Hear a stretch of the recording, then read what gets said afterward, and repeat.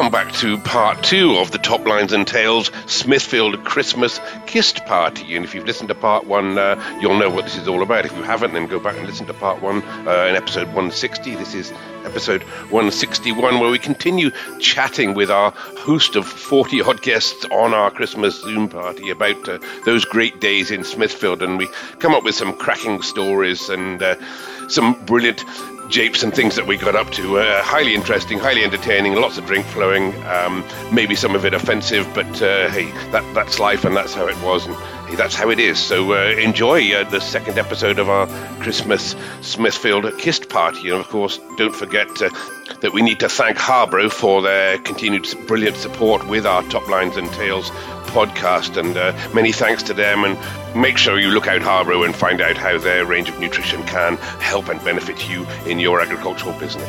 So sit back and enjoy another hour of the Top Lines and Tales Christmas Kist party, and happy Christmas to all of you.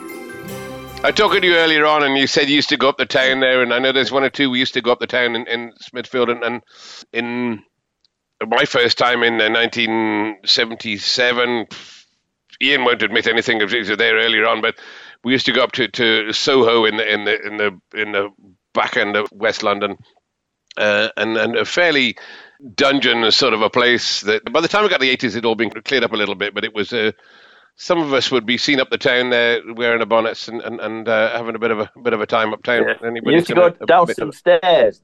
You know, the first time they took me, went down these stairs, and I think the cheapest thing you could buy was a jug of beer, and this jug of beer was a phenomenal price, and there was about 8 of us, you know, and I thought, it's time I'm out of here, you know. I could see it getting very difficult, so I shot up the stairs, and as I shot up the stairs, the others broke as well and followed me, yeah, and I'm running down the street, and there's about 6 big thugs after me, and I jumped into a taxi. Bugger me, for 10 yards down the road, the taxi stopped. I opened the side door, stepped out, went straight down the middle reservation. I couldn't do it now, but I was about 22 or 3 at the time. I was at full speed. It was, you know. Never caught up with it.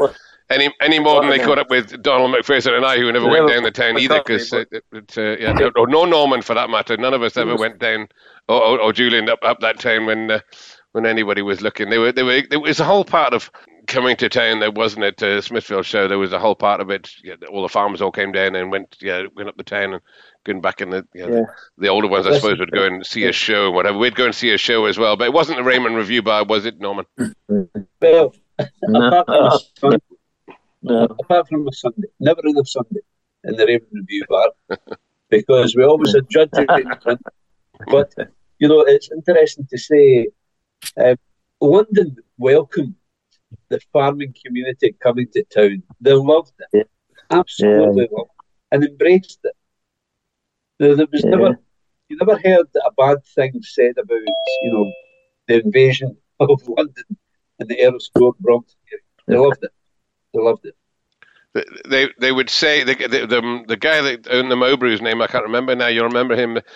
Said that they would earn more money in Smithfield Week than the whole of the rest of the year put together. And I think that was half of London would do that. The farmers would come down there. You know, and we at Stockman, Hector, we at Stockman would go down there we wouldn't go down there loaded with the money as some of the farmers would come down. But we'd go down and see the sights there, Hector. You'd have had a wander up and down Soho before now. Occasionally, yes.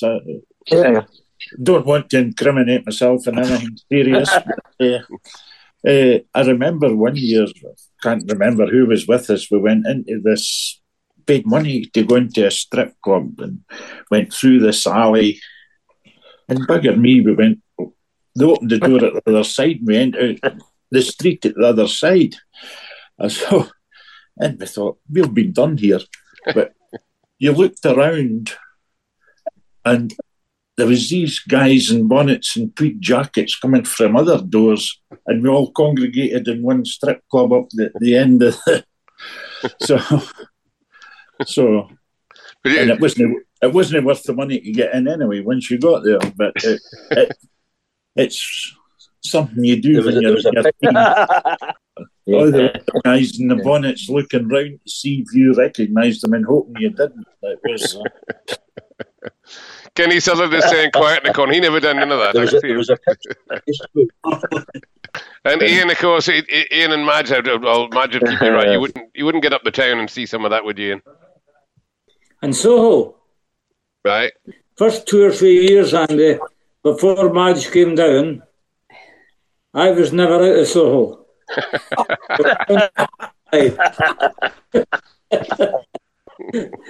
No, I never ventured down that. And you never met Madge down there. You didn't meet Madge in Soho. That's the rumour, isn't it?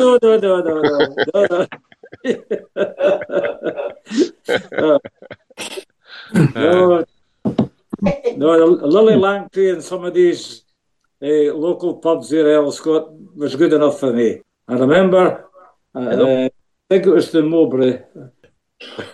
This particular day, went in. We were just going at the bar downstairs, and there was stairs going up to the bedrooms, whatever up there, I don't know. But there was a cat shit on a stair, and it was there for the first day we were there to the last day. It was never cleaned. Just the only thing, it got harder and drier.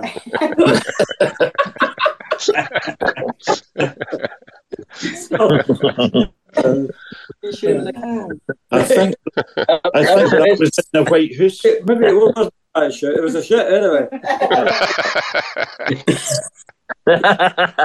I think that was the White House Hotel that we used to go to before. The White House. That was The White House.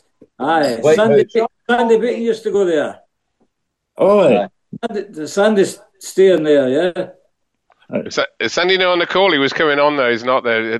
No, the White House there, right enough. Pete Dolman dancing on the table. Aye.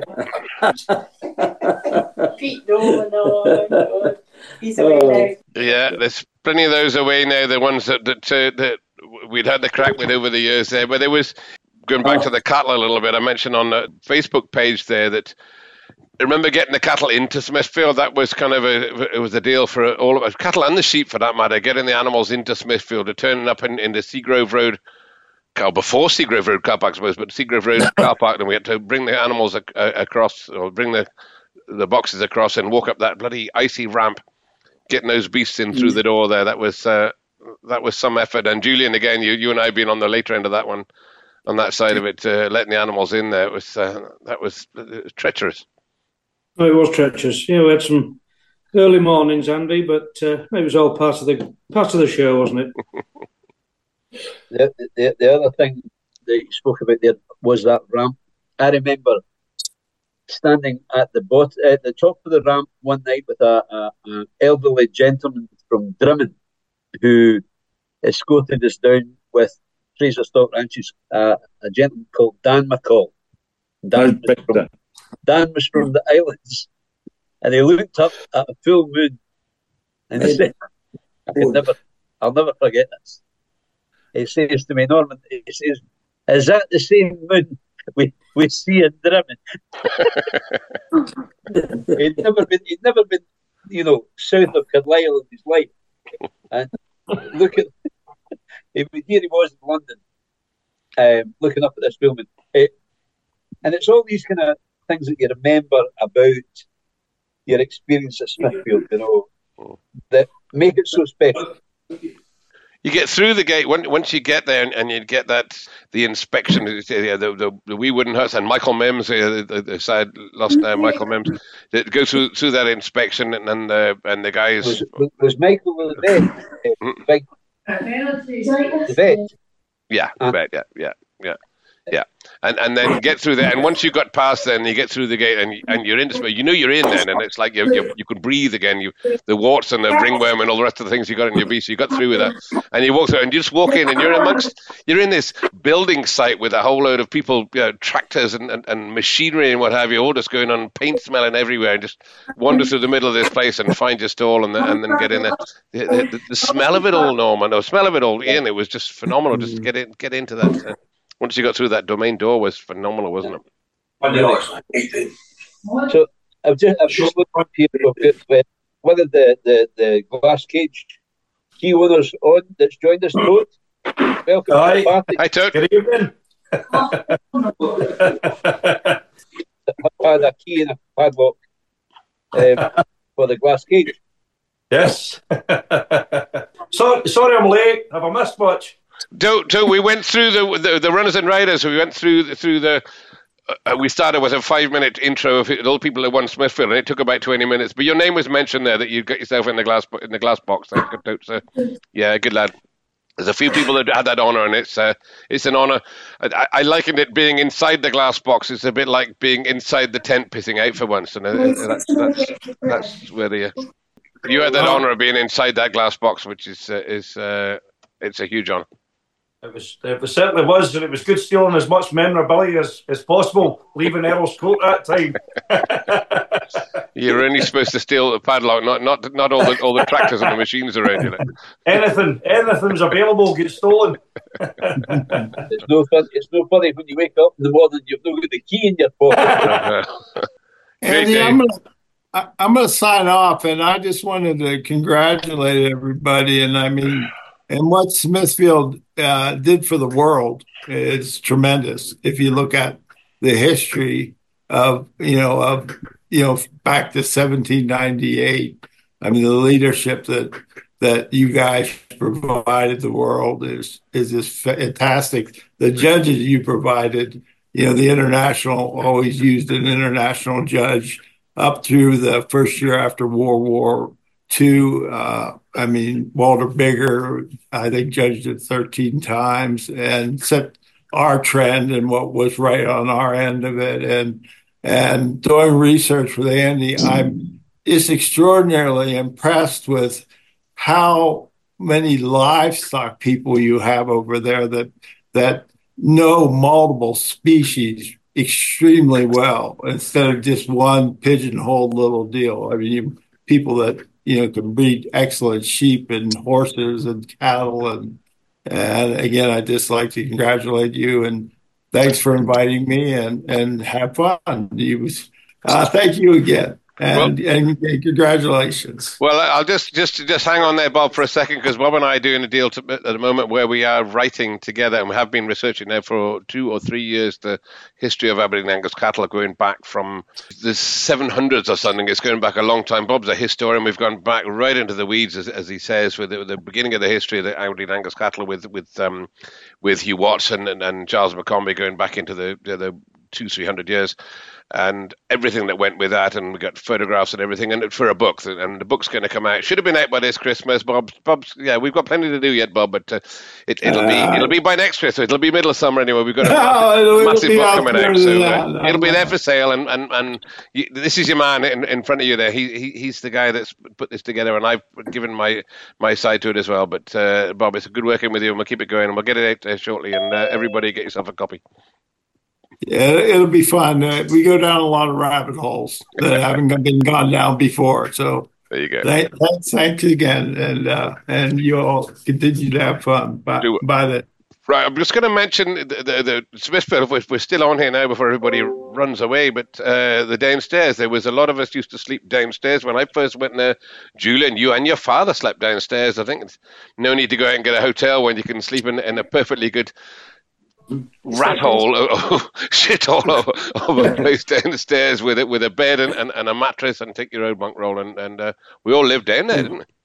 We did, Andy. It was we were in Hall B, right underneath, B, with quite a few of the Sussex, Welsh guys, all the Yorkies, some of the Lincolnshire lads, and yeah, it was a big hub. It was a mucky old place, but there was a fantastic vibe to it down there. Everybody cooking and everybody mixing great. It was a hell of a long walk underneath, and I know one of the first years I stayed under there, God, by the time I finished I had blisters left, right and centre. I think certainly got the wrong boots on. And then you had to, a lot of the Scotch guys, some of the others were in, I believe it was Hall A, which was near the stairwell, and the food food area, which was a damn sight easier. I thought how lucky they were to have that little short walk. But anyway, it was the smells and the ambience, and it was all part of the Smithfield memories which we'll all have. That's where I met you and your family, Julian. Was it down there?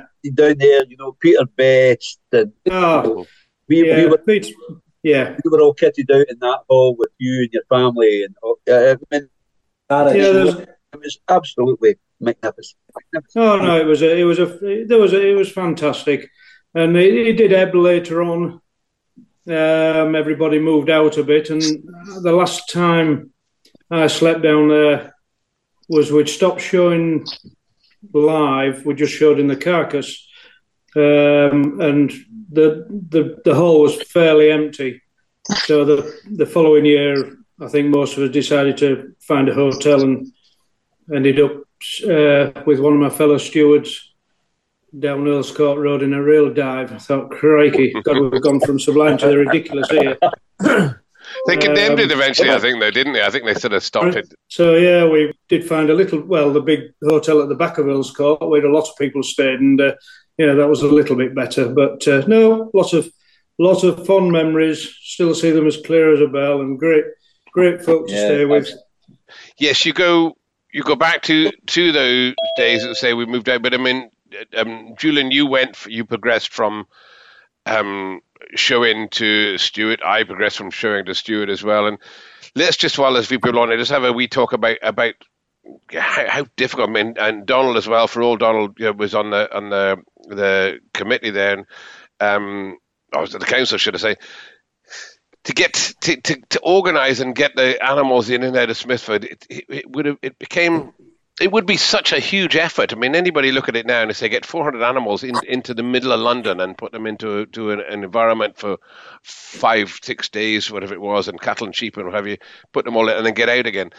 Hell of a job to do, but yet somehow it just seemed to work, didn't it? I mean, maybe it's just because it carried on working year on year that we just carried on being the same, and the effort we put into, but a huge job really, and it seemed to work so clockwork, didn't it?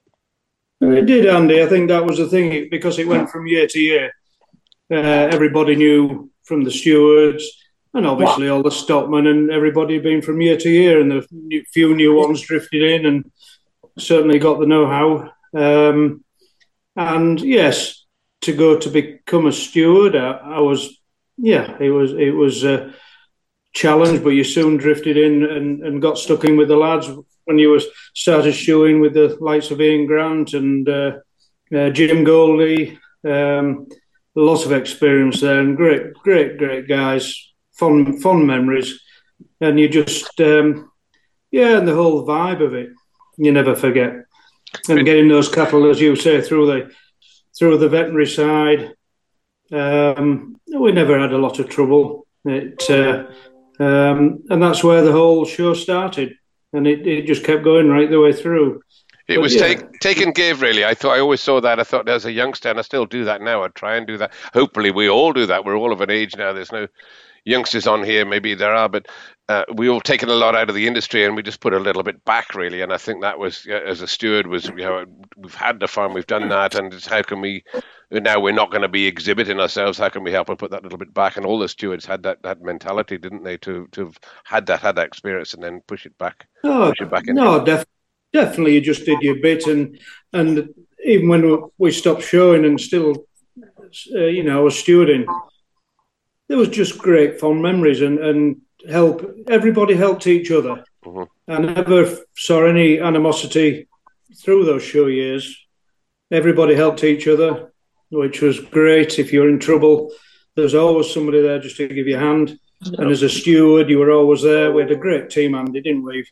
The years, few personnel changed. Some of the older gents moved on and packed up, but at the core, we had a great team, and it was great. It was good being part of. Well, it's great being part of that show, and as you say, putting a bit back into it for all the fun years we'd had showing, and still being part of a fantastic organisation. Sure. And of course we'd have to put up with they would have to put up with us, so the royal family be turning up, and then all the entourage that came with that as well. And there's a few people on here will have their stories about meeting the royal. I mean, people go around my house and they see pictures of the Queen and the Queen Mother and Prince Charles on the wall. It's like, who is this guy? And it's like, well, it just happened to be while I was at the Royal Smithfield show. We've all got those, haven't we? Because they turned up, and the royal family really enjoyed getting involved. And I know, at least Hector they'd search him out really and say, "Where's Hector?" I said, "I know the Queen Mother was your personal friend, Hector, I think." on first name terms, yeah.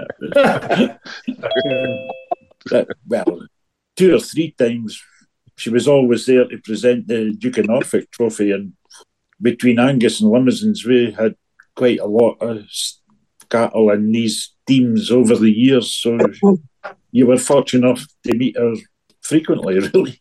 The Queen Mother, she just loved Smithfield, didn't she? That was every year she was there just about, and part of the furniture, really, wasn't she? She just loved the stock. I got a bollocking, I do remember, and I've told this tale before, I know, but I got a bollocking for my first year when there was a room in Julian, I remember it as a steward, I think it was called G9, and it was just a room somewhere underneath the bowels in the back end of Earlscourt. Earlscourt had all these little rooms tucked away, didn't it? These little parts of the corner that you never really saw unless you were, the public never saw anyway. So to go in there, so the Queen Mother came in there, and it was all done in drapes, and she needed her drink. She'd had to walk around the cattle, and she needed a drink, so she came in. She needed a Dubonnet and a gin and Dubonnet she used to drink. So you get a gin and Dubonnet. So the guy behind the counter serving the drinks got the gin and Dubonnet. He hadn't got any. So I, as the youngest new member of the team, was detailed to go and find us a Dubonnet. So I had to send the guy down Earlscourt Road, running flat down to Vicky Wines and bring a bottle of Dubonnet back in there while she stood there looking at it and looking vacant. Nobody was allowed to drink until she got one as well, so I had to stand there and wait until her drink came in there, which was it was unfortunate. But yeah, they were great times. And hey, Donald, you'd have met the Queen Mother again. The Queen and the Queen Mother kept giving you bloody trophies, and you'd have had some crack with the QM. Yeah, my dad met her a couple of times, and the second time, she said, the Queen Mother said to him, "Oh yes, I met you last time," and he'd had a couple down his neck before that. And he up there with both hands, and he's got a fairly good handshake. Grabbed both hands and said, "How the hell are you, my dear? You look hellish well." I could just hear him saying that too. Hey, Andy, can I break in? Be cheeky? Surely, yeah, go on in. Lovely to hear. I'm going to show you a photograph where you're talking about the Queen Mum. This is when I was at Rushwater, and I see Charlie McLean there. There's Charlie up there, yep. Photograph. And we had, the Queen Mum had been... this was at the Queen Mother's 90th birthday, and we produced cattle in middle of London somewhere, Hyde Park, I think it was. Yes. Anyway, she specially asked, the cattle had a bull, Angus bull, and a Highland cow. Charlie McLean and Brian Wills was a stockman, and I was a manager at the time at Rushmore Pedigree Herds. So she requested that she would like to see these cattle back at Earl's Court that next back end, December. So we had to produce these cattle for the Earl's Court. So I was just going to let you see the photograph. If Charlie's still there, I think he is. I see him in the distance. So here it is. If you can zoom in on it, I don't know. I can't zoom in. I'll let you show it to the... Yeah. Okay. There's Charlie in there. You see that? Is that when you shaved that bloody Highlander? Is that you, Ian? Is that you blame Charlie for that? No, that was Charlie. That I had nothing to do. You blame Charlie. I knew you did. Charlie, come on, tell us. Charlie, tell us about this shape, because you've never defended yourself. Ian's told me this on this story before, that when I said you clipped that Highlander, he said, no, it was all down to Charlie. Tell us about shape. Tell us about clipping the Highlander and getting the bollocking from the Queen. No, I think it's something that he's always said. He gave me permission to do it, so I'm still blaming him, really. We could cut the hair off the Highlander, but we're just trying to show what Smithfield's all about and how good they are. Exactly. Yeah, some folk liked it, some folk didn't, but we'd never have tried to do that with a female, for instance. You know, it was a dehorned steer. You daren't have tried that with a female, but anyway. But these were the days, Charlie. They were, but we should prove that. They tell me you're halfway back home again. They're away from Smithfield. I don't know if you know, but Charlie has left the south and he's doing Berwickshire with his great pal Donald, and that's the reason he's sitting there tonight, I think. Yeah. And they're both totally sober, and Donald's not caught anything contagious in Singapore, so they're all good. Before I go, just another word I would like to say. I see, or Hugh's maybe not there now. Hugh's still there? Yeah, he's there, yeah. Hugh, before the end of your programme, I'd like Hugh, I couldn't tell this story the way that Hugh can tell it. It's about a chap called Tubba. Some of you know Tubba. Tubba. Hugh used Tubba as a great help. Tubba was a good help. Maybe not the best of a stockman, but a good help. And so this is the story about the first time Tubba was ever in an aeroplane, and he was going down to Smithfield to help Hugh. Now, Hugh, if you're still there, could you come and tell a story about the plane and also about the soil, the divot. I know this. The divot. Listen to this story. The first time Tubba, John McLeish is his real name, but it's Tubba everybody would know him by. I think he'd went down in the lorry, but then on the way home, he decided to come on the plane, but we didn't have a ticket. So Lynn went and managed to get a ticket for him, and we were going on to the plane, I think it was, or before we went on the plane, Lynn had said to him, you have to keep sucking sweeties, or to keep your ears, make your ears pop. So while we were on the plane, Lynn sat back and she was reading about. Tubba was excited, sitting there, and he had finished the packet of sweeties. And then the next thing, the plane's ready to take off. It was like the scene, I don't know whether you've seen Crocodile Dundee the first time he was on the plane. You're like, out this almighty roar just when the plane was taking off up the runway. So that's, everybody in the plane had a good laugh at that, right enough. I take it the soil one would be, I can't remember what year it would be, but we were all going down the plane to Prestwick Airport, and I forgot to put it in the Kist. So I gave it to Tubba, kenning that it was just about the time the drugs would be starting. And I was a wee bit feared what would happen, so I thought, I'll give this to Tubba and put it in his case and see what happens. Right enough, just before we were getting boarded with passenger McLeish, please report to the, I don't know what it would be, but it was to the authorities anyway. So away we went, we're sitting there, pissing myself laughing, kenning exactly what it was going to be. And what a job, Tubba had a wee bit of stutter, and when he got excited, he stuttered even more. So him trying to tell these authorities and the stewards what this soil was in his case for, you can just imagine. Absolutely. You know, I carry on from that, Hugh, and was, you know, Jim Donald and Jim McKechnie would say to you, you know, of a Saturday morning, get yourselves across to that mausoleum, right across the road from Earlscourt, kind of Fulham, Brompton Road graveyard. He says, and start looking for molehullocks. And you would come back with, you know, bags and bags of molehullocks, freshly dug soil, you know, and it worked. Putting down in front of cattle just to let them lick and get their gut sorted out with travelling from Edinburgh to London, you know, and then a change of water, change of feeding. You know, we were streaks ahead of, you know, all these animal people, you know, talking about how things work out and how their guts work out and their rumen. And we were streaks ahead years ago, you know. And it was all really molehullocks. I remember you saying, I think it was Archie telling me, saying that, yeah, they took those down there because you just take just a bit of soil down from the local and put that in front of them, and that would just get them settle the gut from where they've been used to be grazing. Archie, you on? I've seen Archie come on early on. Has he been coming? You still there, Archie?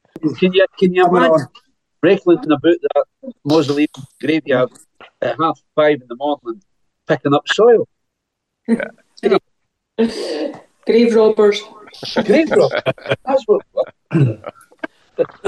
It was a hell of a hard for these animals to be inside the. I suppose they would be used to being inside, but not being used to being inside like that, stuck in without seeing any daylight for 5 or 6 days. There, that's what they just needed to something different. And would you do the same, Hector? Would that be the same thing with David Sinclair? Because you need to bring a fucking wheelbarrow load. You need a truckload of the stuff, a dumper in with you. Bert Rugg that helped us was always in Bert Rugg's later days. He was always well organised, and he had a couple of bags of sods to take with you. And and it works. It's worked for decades, centuries. Right. So we were doing nothing new. It's what's been done for a long, long time by a forefather. You were handling them up onto the third deck of that McCluskey's boat. Thanks very much for telling us new it was clods of dirt. We had that in about 3 ton of turnips. Just. Brilliant times, and anybody remember the fire being down in the basement? You guys were about there with that one, because that's one I remember quite right. Be there late 80s, early 90s, weren't they, when they decided to somebody decided to set fire to the place? Do you remember that, Tote? Was that the animal rights? Was it? Yeah. I was thinking earlier on, Archie was joining us. I was hoping he's going to share a footage of the stripper at the Kist party. Maybe that's what he's away sorting out. That wasn't a strip. That was one of our steward's wives. Our wives that's to right, be, wasn't it? Livy's definitely got it in video. I can guarantee you that. But it's never came to light.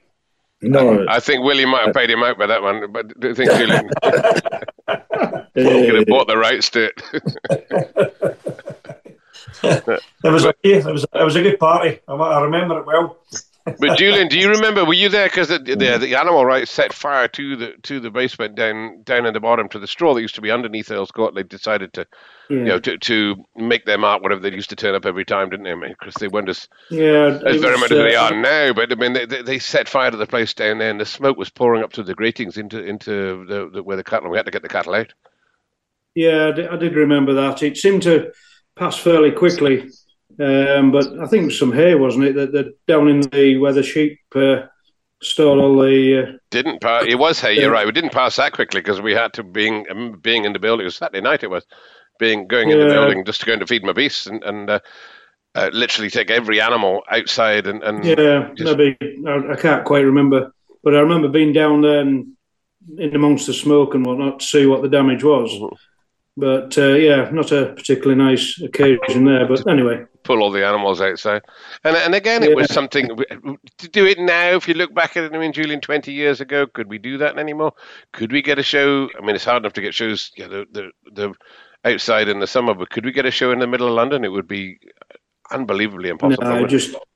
No, absolutely. I think that was the demise of it when you get the likes of I think it was John Deere and Agco that pulled the plug really because they realised it was too expensive and what the councils in that area where Earl's Court was based was just far too. He was just pushing everybody out and as we know things have moved on and these big boys they were doing better having demonstrations and that was the demise really of Smithfield, which was a damn shame because it was those big boys that were supplementing the Smithfield club basically. Sure. We were living on their backs. Sure. And when they pulled the plug, that was it. Julian. And just the pure cost of it, yes. Julian. Yes. Can I break in? You can. I don't know if it's only my idea, but a show like that, the biggest show in the UK, surely the government should have stepped in and done something to keep it going. Well, I think you know. Yeah, I think you know how whoever's in government, Ian, they struggle to pay for a lot of things anyway. But I think the way they look after agriculture at the moment, and they have done for the last 20 years, it'd be the last thing on their pay list, wouldn't it? That's probably the answer, right? Yeah. Yeah. You know. Donald, you were the one that broke the news to me and broke my heart, I think, at the same time. I remember you phoning me about February time, and we were just looking, so that would be a year and a half after, looking forward to the 2006 shows. It'd be February 2005, and you phoning me and saying, yeah, this is not going on. I went to, no, it's almost like somebody telling you your dog's dead, you know. It's just like that. I couldn't pick that up, but I mean, you were very much in the throat of it as well, yourself and Donald Bigg, and tough times, wasn't it? It was just it was heartbreaking. Yeah. The other thing that continues though at great speed is Olympia. You know, and I would argue that there's horses that are a lot more mental going into a building in the middle of London than there are cattle. But Donald, I'm just going back to putting Donald on the spot there, because you're off speaker. You're off mute there. What your take on it really when it went down? Were we expecting it? Did we see it coming? I suppose it was on the cards, Andy. Like, you know, when the kind of shit hit the fan and Michael Heseltine's company took over Haymarket, as soon as that woman spoke to us that time, that's it. The game's up, because all it was money, and it was nothing to do with it was totally money. The machinery boys paid for it all. The Smithfield Club got paid $30,000 to run competition. The Smithfield Club had no other financial interest in it. So as soon as the machinery boys pulled out, it was curtains. It was the end of story. Nothing we could do about it. Really disappointing, and it was horrible, but end of an era. But I'm right in thinking that the Earl's Court had been sold to developers long. I mean, it was a listed building, for God's sake. So how the hell they managed to flatten it? But it had been sold to developers, again, going back to the rumours in sort of 99, 98, it had been sold to a development company who were going to do something with it. So the building was never going to stick, was it? I don't know enough about that side of it, Andy, I'm afraid. But I know, I do remember the meetings that we had with that lady, and it wasn't good. It wasn't good at all. And I was sickened with the whole thing that day, and I just didn't want to be part of it after that, because she was totally money orientated, and I have to say, for herself or for Haymarket events, not for the Smithfield Club or anything. It was totally for them. They'd got a good deal.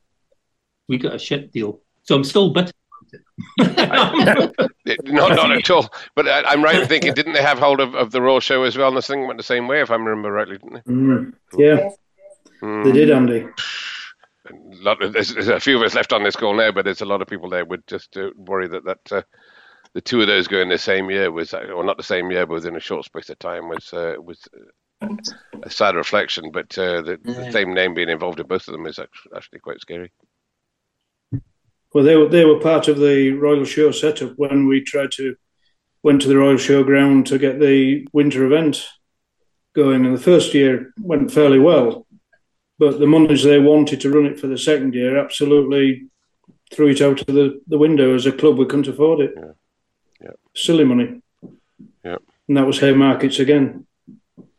Well, Julian, you're still involved in the Smithfield Show, I believe, as Smithfield Show Council, so I'm not going to put you on the spot embarrassing in front of everybody else, but I mean, obviously the Smithfield Show trophies have moved on and they've gone various places. We did try, as you said, with the Royal Showground for a couple of times for Peterborough. I think it went to southwest of England for a while, trying to pull that event together, and the trophies still go round and round. Are they still doing that? Is the whole Smithfield Show trophy still making coming to the right places and doing what they should do? Yeah, it's been once the demise from London. You know, the different societies that took us on, the Royals people, Bath and West, Bath and West. That's it. Super people looked after us well, but the monies weren't there, Andy. And then we moved from there to the Royal, and again a similar situation, and from the Royal to Peterborough, and it was just a difficult transition through those different shows and societies, and there was and trying to get people in to watch those shows. Obviously, you've still got the winter shows in Wales, Scotland that are very successful, but we're being bandied around, and it's sad times. I'm still involved.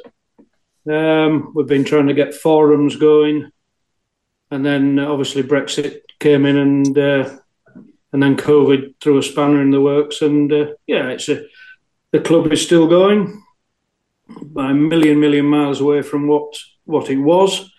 We, as you all probably know, most of you know, that they still have our trophies with different societies and presented for different championships, which is good, but as a club it doesn't bring any pennies in. We're steady away at the moment. What the future holds, we'll keep battling away, Andy. Yeah. But just a million miles away from those fantastic days we had in London and Earls Court. Well, we shouldn't be sad about it. We should be, as I said, 19 years this year, 20 years next year. We shouldn't be sad about what's gone. We should all be joyful about the occasions that we had down there, and all of us on here.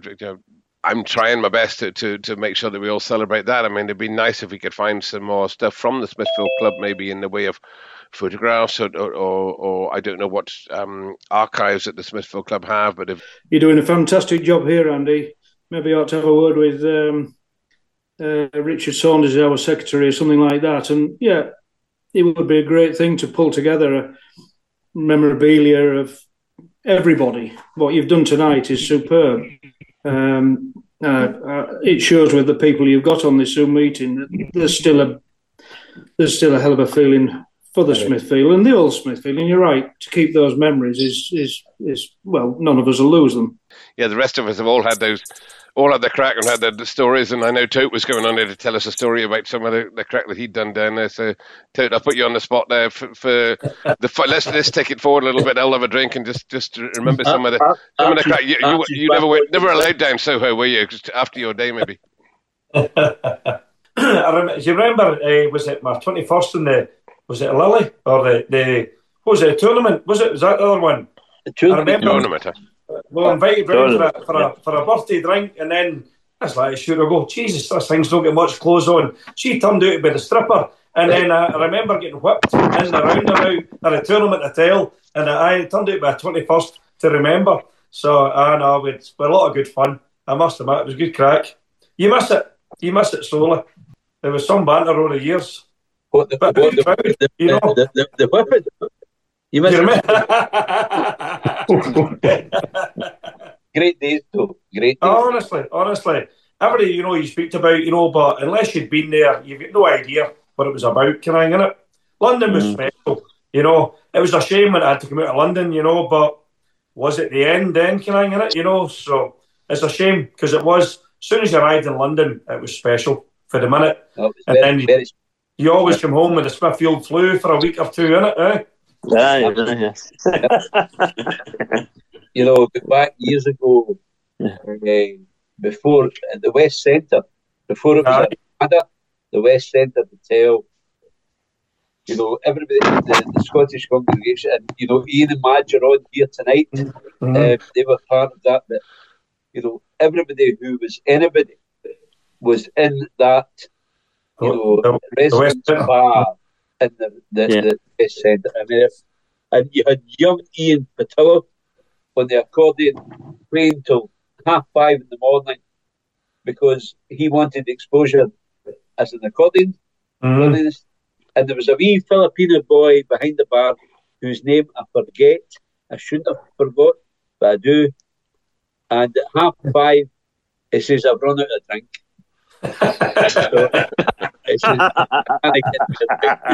So there's Archie. Hey Archie, how you doing? Sorry I couldn't join you earlier, but I'm sure you've had fun. We're really just getting to the stories now, aren't you? So are you just getting to the stories? We're just getting to the stories. Right, there you go. No, I'll tell you, no stories right enough, but I was just thinking, there was a wee debate going on Facebook the other day about humbugs. I was just thinking to myself, well, I used to when we started showing cattle, we never showed with humbug, but through the years, you get more and more cattle that were kind of badly educated, and there's nothing worse if you were showing a beast that was very well educated, and somebody behind you was coming up against you and up on top of you. So you started to see where the humbugs became quite useful. At least folk had control over them. One occasion I was thinking of that.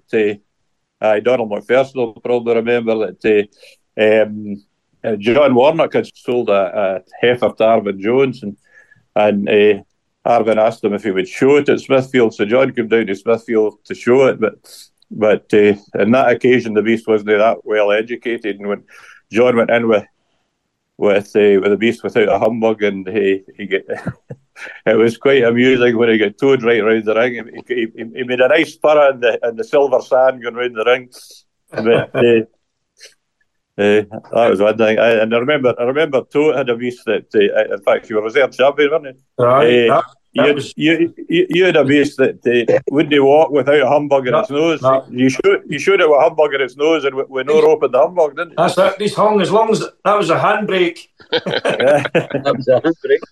But see, when they split the rings up there, they used to split the ring. But they a couple of wee metal posts and a bit of red rope there, and then they'd show the crossbows in the one side that were generally, as you say, actually fairly well educated, and some of the things in the other side, the South Devons or whatever, you'd come careering, or the Galloways come careering from the middle of the bloody ring, taking the peg down, and all the red ropes would just come and smack through the middle of the other ring. It was hardly. I know. It was hardly health and safety, was it, Julian?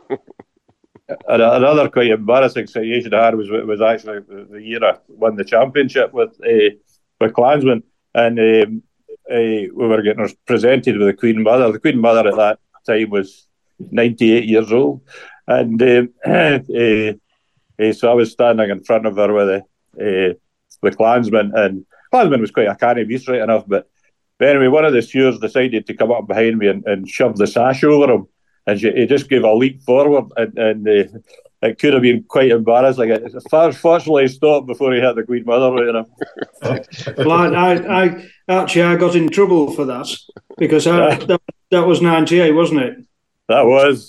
That 98, yeah. And I was guiding the Queen's mum up to you, presenting you, and I could see what was happening, and I didn't touch the Queen mum, but I thought, God, she's going to land in a heap in a minute if I don't watch it. And when I took her back out of the main ring to take her to the sheep section, the factor, who was the factor looking after her, Martin Leslie, he quietly came up with a smile on his face and just, you just don't put your arm round Mum.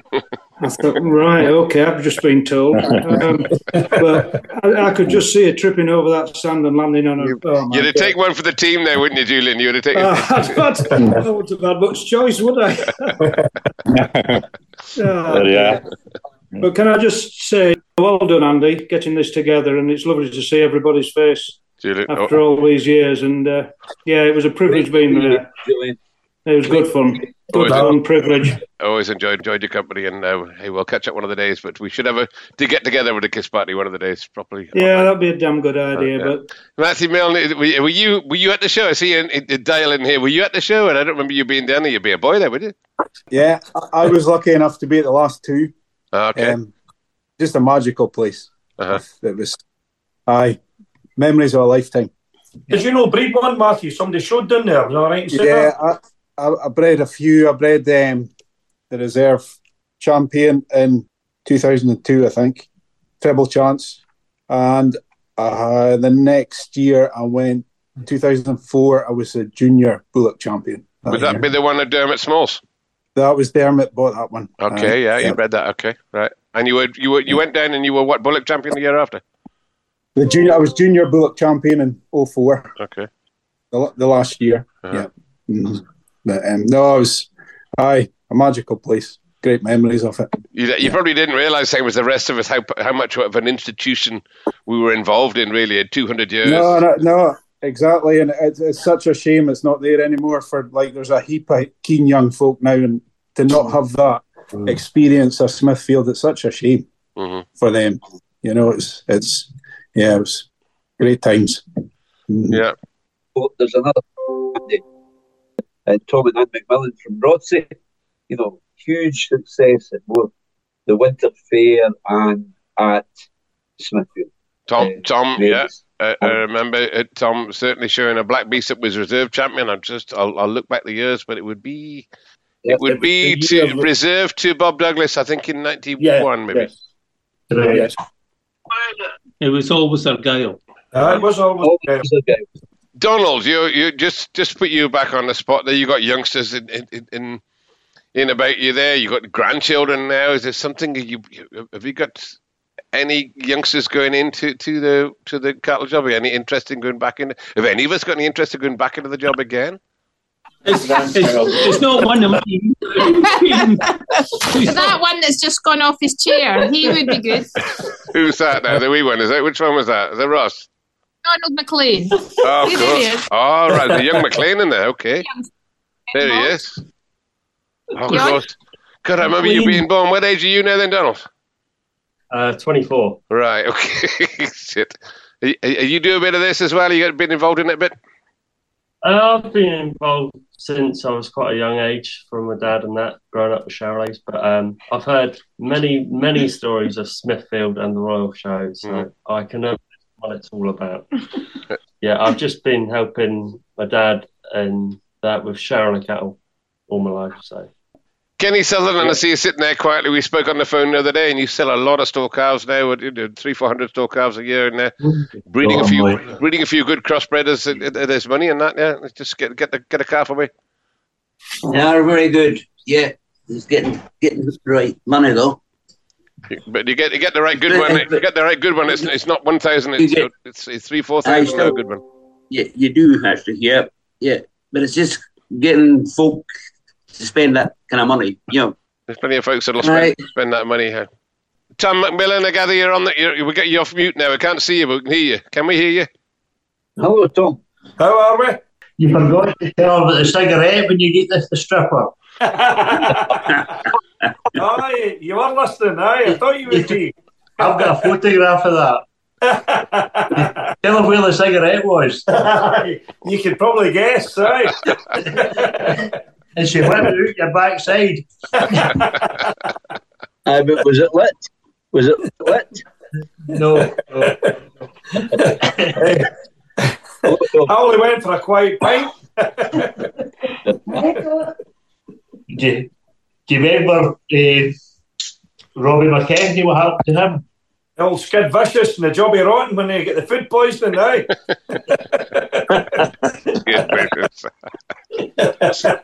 I was in bad shape. He stepped himself in Earl's Court and they had to walk all the way back to the West Centre to get changed. When they come back, we're calling them Skid Vicious and the Punk Rockers, Shit Rockers. Walking down to West Centre with straight legs, aye. Tom, you were a big pal of Fred Harrington's, though, weren't you? Fred Harrington would have been a man that you know. I think you carried one of Fred. You one of the boys that carried one of Fred Harrington's coffin, which was a bloody big thing, big honour and a big thing to do. So, yeah, tell us a bit about Fred, because he was some boy down in Smithfield. A big jovial character. I don't know what you can say about him. He liked his Herefords. He was just a big menace. He was good fun. Yes, he was good.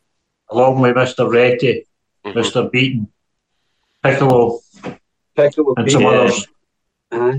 Sorry, Sandy's not on it. Sandy's the last one of that crowd really left, but Big Fred was some boy there, wasn't he? Just he would say it like it is, and he'd get into a few scrapes in London by calling.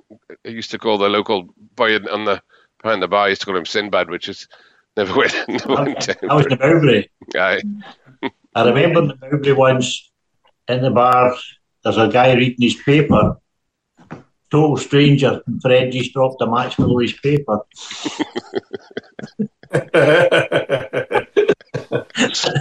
He was also very handy with a knife. Okay. Yes. He used to be able to cut it just below the knot.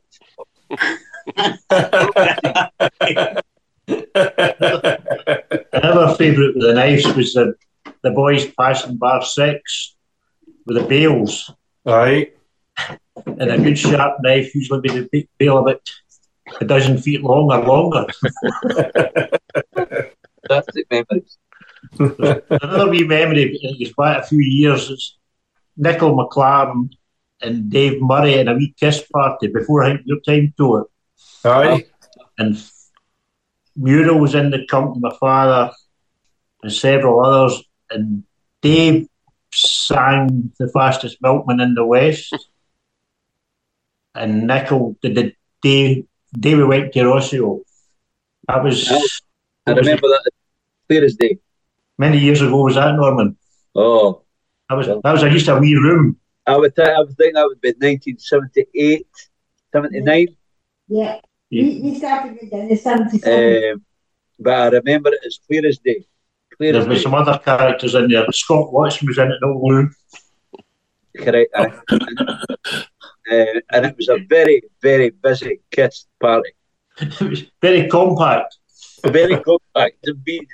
See, the thing is, back then, there wasn't really a Kiss room, was there? I mean, the rooms, well, they used to be out with the grounds. You'd have the bit out the back. Used to be was it the West Brompton entrance? So one of them, they just put all the Kiss out there, and then they didn't really make the room, so you just have the one area where and they would sit. Had the three Kiss areas up next to the Live Dead section, Andy. Mm-hmm. So they backed onto the meat hall, but all covered in, obviously. But that's where the Kiss parties were, and your cattle were out in front of you. I remember the one, the incident with Julian's fellow steward is taking her top off, to be polite on this one, was down at a wee alley, and they'd made areas. I suppose they did. They made sort of areas where you'd put it in. It was like it's a long, slingy room that sort of went down there, almost like they'd made different Kissed areas for different things, and it was. Yeah, I know Archie was in it because I didn't get the camera, but there wasn't many people in that room, thankfully. It was 2000, Andy, definitely. 2000, yeah. Archie's nose was about 2 inches off her top. I remember I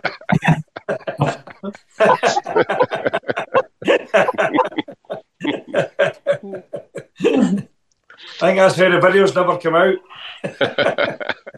Remember a pal of mine who was a big potato farmer in Herefordshire, happened to be there at the time as well, and he knew Willie quite well as well, which was quite embarrassing, even more embarrassing. Him trying to pour him, he went down with a glass in his hand, of whiskey, and every time they kept taking another sip, he got more and more whiskey in it until he got halfway around, and he was just like, "This is just absolutely full of." So he poured it away, and he was trying to get back to the door, and he got another full glass coming back out the way as well. It was just ridiculous. I remember saying to Donald, when we had the farm tech Donald, and when you won that one with Donald Barn, and they kind of made a little bit of Kiss there in the middle of the Earl's Court too, and I went there with Donald Bigger the next morning to do a clear up, and we cleared up, and we picked up 53 empty bottles of whiskey out with this place. But the whole thing, it was like made of these plastic wall things, and they all just burst out, and it was just ridiculous. Walls only lasted till 8:30. Yeah, I remember falling those walls. Leaned against it, they just fell over. Yeah. It was bursting at the seams, Andy. Good crack. Yeah, indeed. But Andy, it would be well into the 80s before we got Kiss up on the same level as the cattle. That would be right, Hector. Yeah, it would be. It used to be down below. You're going down and fetch them, yeah. Everything had to stay down below. You were only allowed 2 or 3 bags of feeding up to do your day's work. That's it. And I used to remember how many steps we had to walk up, but I think it was about 60 steps or something. No, you did. Especially you with about 400 bloody beasts in there. You keep all the feed downstairs to keep you fit. But you're right. You kept it downstairs and brought a bit up every day, didn't you? 500 bags of turnips. Yeah. And that bloody mangle. Somebody would have to turn the mangle down, turn the sweet cutter down there as well, because it used to be outside of B block, that sweet cutter, and everybody would be down there just take it in turns to turn the handle and the fucking thing. I remember one year we had a drag of turnips and feeding, and we carried it all in, and it must have been that night of frost, and they were all frozen, and we we carried the turnips into the basement. We never used one for the week we were there because the turnips were frozen. Really, no use? Huh? No, what a waste of energy that was. No, I remember all the stuff being downstairs, but there was everything downstairs. You could get anything you wanted down in that basement. I remember getting my car in there one time and thinking, I got my van when I first started selling the grooming equipment. I thought I'd get in there. So I drove in because I knew the layout by then. It's going back in the late 80s. So I drove around all these things and managed to drive back and park it right outside a B block underneath there. And these security guys came along and said, "Who's this car outside here?" Well, my fucking name's written on the side of this van. It's fairly obvious who it was. Phone number as well on the side of this van, so they maybe shifted. But literally, you could get anywhere to anywhere, and there was machinery down there. Been there since the 1940s. Some of that stuff. And there was tanks and all sorts of things parked down there. It's brilliant. I remember a few years ago. Well, back in the day, Fraser Stock Ranches under the guidance of Jimmy Martin, was prevalent at these shows, and there was a person who accompanied us called Jimmy McGregor. Old Jimmy was the inherent owner of Batshala Farm that was part of Fraser Stock Ranches. But Jimmy, to give you an idea, when I first met him would be 89, when I first got into it. And through subsequent years of visiting various shows, Jimmy lived to the grand old age of 98. But on one occasion at 96, we were at the Smithfield show and Jimmy was with us, and it was released that Jimmy was to meet the Queen Mother. And so Hugh Fraser at that time owned, very wealthy man, owned the House of Fraser and Lonrose and Harrods. Really? So a taxi was dispatched, and I think Evelyn Martin and Moira McConaughey escorted Jimmy McGregor to the House of Fraser or Harrods, where he was kitted out in the most splendid suit, absolutely magnificent. To meet the Queen Mum back at Smithfield. So he was duly escorted very quickly back into the cattle lines to meet the Queen Mum, and outside, opposite the Aberdeen Angus, duly the Queen Mum came along and Jimmy was there, resplendent. Absolutely magnificent. Very attractive himself, at 96. And the two of them spoke. And this is on record, by the way, and Julian will tell you the story if it's not captured on camera. For 20 minutes, the stewards were going mental. Mm-hmm. Absolutely. You need to move on, ma'am. Old Jimmy the two of them commanded a conversation for 20 minutes. Really? And that's without word of a lie. Without word of a lie. It was something to see. It was magnificent. Magnificent. Sticks in your mind. She did enjoy it. She very much enjoyed the crack, and folks were in that 20 circle. minutes was a long time. 3 minutes would be a long time. But I introduced my mother to the Queen Mother, which was introduced to me, and I said, "This is my mother." And my mother had a 3-minute chat with the Queen Mother while I stood there and doing nothing. But she loved to come round and have that conversation and that crack with people, and she said it was the highlight of her year. It really was, and just. And old Jimmy pestered her about things about ballot. How interesting ballot. Or the partnership. I mean, she knew a lot. That it was magnificent to see. Sure. She'd always ask for Ian Anderson as well. She'd always just check where Ian was, just come and have a chat with him. Ian was near ship. So. Old Jimmy was a bigger legend than the Queen Mother.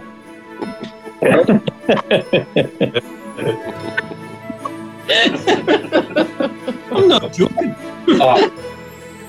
Thank you for listening to this week's episode of Top Lines and Tales, and I hope you enjoyed that hour in the company of some very distinguished guests there on our Zoom call for our Top Lines and Tales Royal Smithfield Show Christmas Kist party, and that wasn't actually the end of the party because it carried on for another few hours, so there will be an episode 3 of the Royal Smithfield Show Christmas Kist party to look out for in the near future. So stay with us on that one. I'd like to take an opportunity to wish all of our listeners a happy Christmas, and all of our listeners all around the world, wherever you are there, really appreciate your support there in tuning in every week to our Top Lines and Tails weekly livestock podcast.